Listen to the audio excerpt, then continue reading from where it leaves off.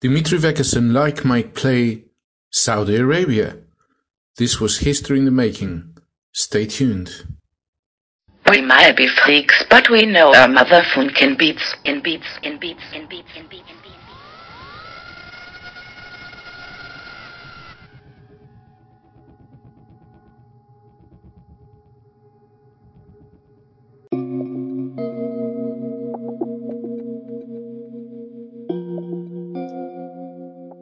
This is Johnny Walker, your host for the Freak Beats EDM podcast, and I'm coming back with another episode, number 144, to discuss and spread the good news.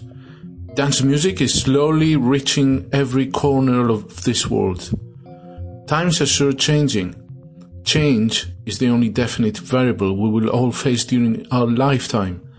And this can happen in places you never thought they were likely to experience change within our lifetimes. At the end of the 80s, change happened in Eastern Europe. Change that was inconceivable a few years ago. The Berlin Wall collapsed, the Cold War ended, and house and techno were there to provide the soundtrack for the reunited celebrating Berliners and Germans at large.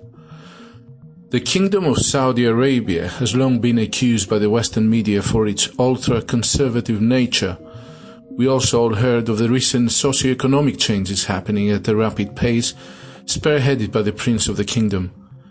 It is no surprise, therefore, that music will play a pivotal role in providing the soundtrack to these changes. In our case, we care about electronic dance music in particular. When we therefore got an invitation to attend such a local event, we could not say no. For those who have not listened to episode 139 we published in the beginning of December 2019, how dare you? We were the first to discuss the inaugural, to our knowledge, electronic dance music festival for the Kingdom of Saudi Arabia that took place in the capital of the kingdom, Riyadh, called Middle Beast.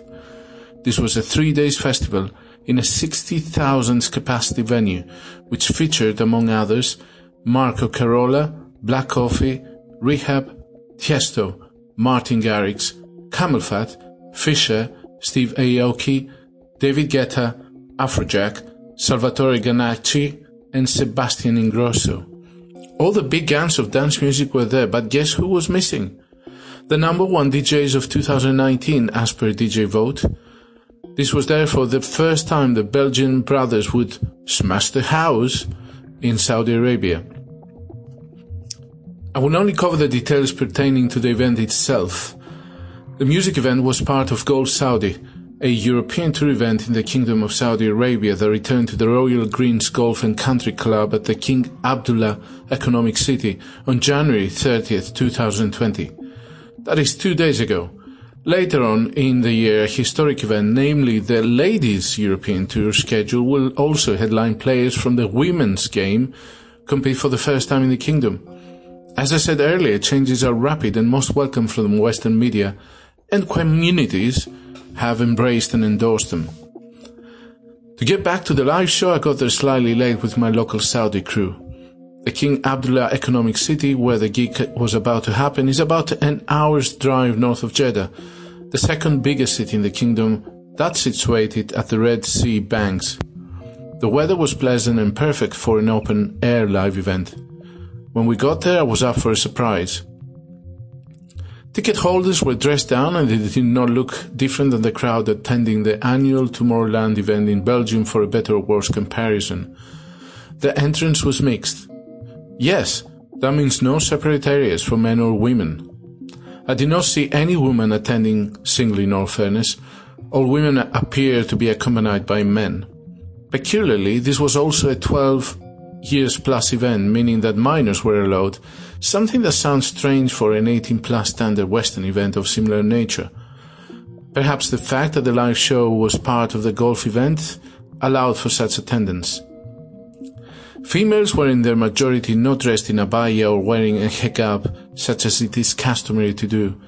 Yes, there were a couple of women dressed as such, but nothing was mentioned in the dress code in terms and conditions, apart from observing a decent dress style. And no, alcohol was not served, in case you're asking.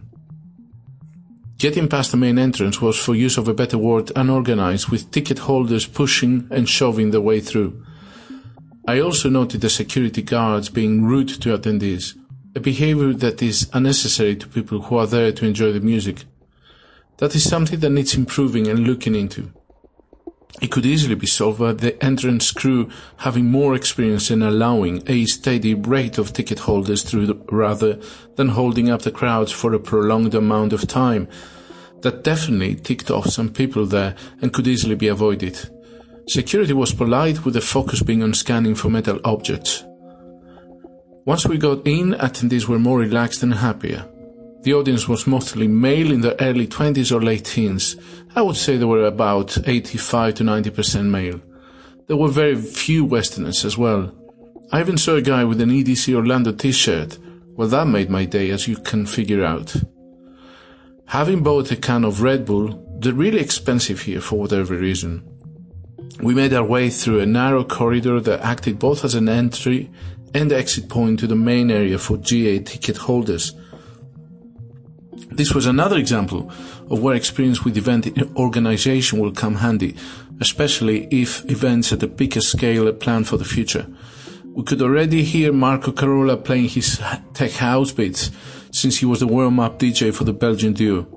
People were dancing, clapping on the way in, and the atmosphere was certainly a happy one.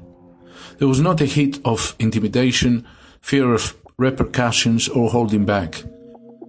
Once inside, the stages were divided in VIP, grandstand or upper tier, which had designated seats, a golden circle, which was the area just in front of the stage, and general admission, which was a free-for-all dance floor. As I mentioned, the sexes were mixed, and everyone seemed to be happy to be there and soaking in every moment of Carola's set, despite that being a warm-up. The stage was perhaps basic for a 2020 event, more geared up for a rock concert than an EDM live show, but once Dimitri Vegas and Like Mike started the set, all the right show features came out in full force. The smoke cannons, flamethrowers, LED screens and lasers were there, reminding us that this is an EDM live DJ set after all, but perhaps not in a grand scale like in a US or a Central European gig. After all, I do not think that the stage was purpose-built. The crowd was very respectful at Marco's 2-hour set, cheering at the end compared to Western crowds who occasionally are very happy to see the backside of the warming act in favor of the main act. That was definitely a positive thing I noted. Dimitri, Vegas and Like Mike came up after the routine mic testing at around 11:30. Smoke came out of the stage cannons and the crowd was cheering and jumping as anywhere else in the world. It seems that Saudi Arabia would welcome more EDM gigs. The event held at a venue holding probably just over 2,000 people. Once again, it seemed that most people were familiar with the routines and shenanigans of the Belgian duo. So we had the right versus left jump crowd competition, the sit down and crowd controls, 8 steps to the left, left, left, and 8 steps to the right, right, right, you know the score, routine, and of course the hey ho chanting. They played all the well-known hits, and again I noticed some of the lyrics were edited to be more appropriate for the local crowd. For example, on Instagram it was, I don't give a pause about your Instagram. Well, you get the drift. I noted 2 differences from the traditional Dimitri Vegas and Like Mike gigs. Mike was not swearing. There was no effing, although he could not hold back at least once. I caught him red-handed. Also, for those who follow the Belgian duo closely, they would be familiar with them. At the end of the 1-hour set, when the duo plays the signature Mammoth track, with which they always close, and usually they lift the flag of the respective country they play at. On this occasion, they did not. I wonder whether this is because the flag bears a religious statement akin to the Islamic faith. There has definitely been discussions between the management and the local organizers. I was disappointed that the set was only 60 minutes long, to tell you the truth. They played an encore after the crowd's demand, namely their take on Aha's Take on Me. What is it with all those 80s reprisals lately? And then, poof, they were gone. To wrap this podcast up, it was all in all a very positive experience. There were no fights, No signs of medical emergencies to my knowledge, and everyone seemed to have fun and enjoy the moment. The crowd appeared thirsty for further events, and hopefully there will be further similar events in the future. Their enthusiasm reminded me of the happy innocent days of '89 in the UK, minus the drugs of course. Everyone felt they were attending something unique, and they were not there just to take selfies and pose, or get out of their heads. At the moment there is no club scene as such, but there are local DJs. Some lounge bars have slowly appeared, so who knows what happens in the future. All I care about is that electronic dance music becomes a carrier of positive culture and that it spreads to every part of the world, inclusive of the until recently reclusive Middle East. We know that Ultra Music Festival is having a UAE edition on 6th and 7th of March. After all, in the words of Chuck Roberts, this is our house and our house music.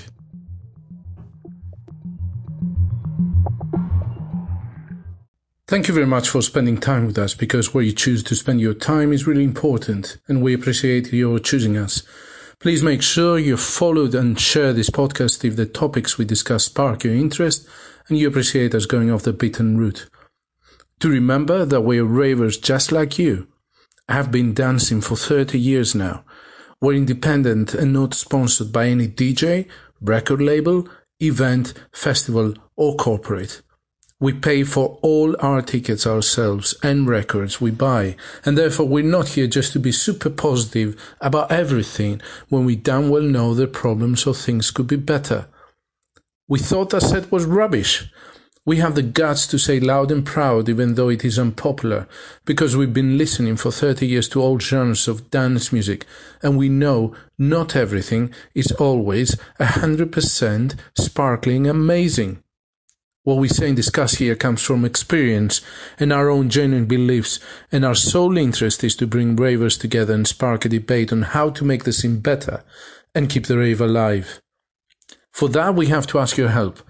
We ask you to subscribe to the podcast, hint it's free, and our YouTube channel, free again, but also share it with your friends and keep your feedback coming. This is your podcast as much as ours. And for that, we need to know what you want to be discussing. You can email us at freakbeats2016@gmail.com, tweet us on freakbeats_cast, or DM us on our Instagram at freakbeatsedmpodcast. And if you go to the anchor.fm website, you can even leave us a voice message and a rant. That's easy. Until next time, remember, get your freak on.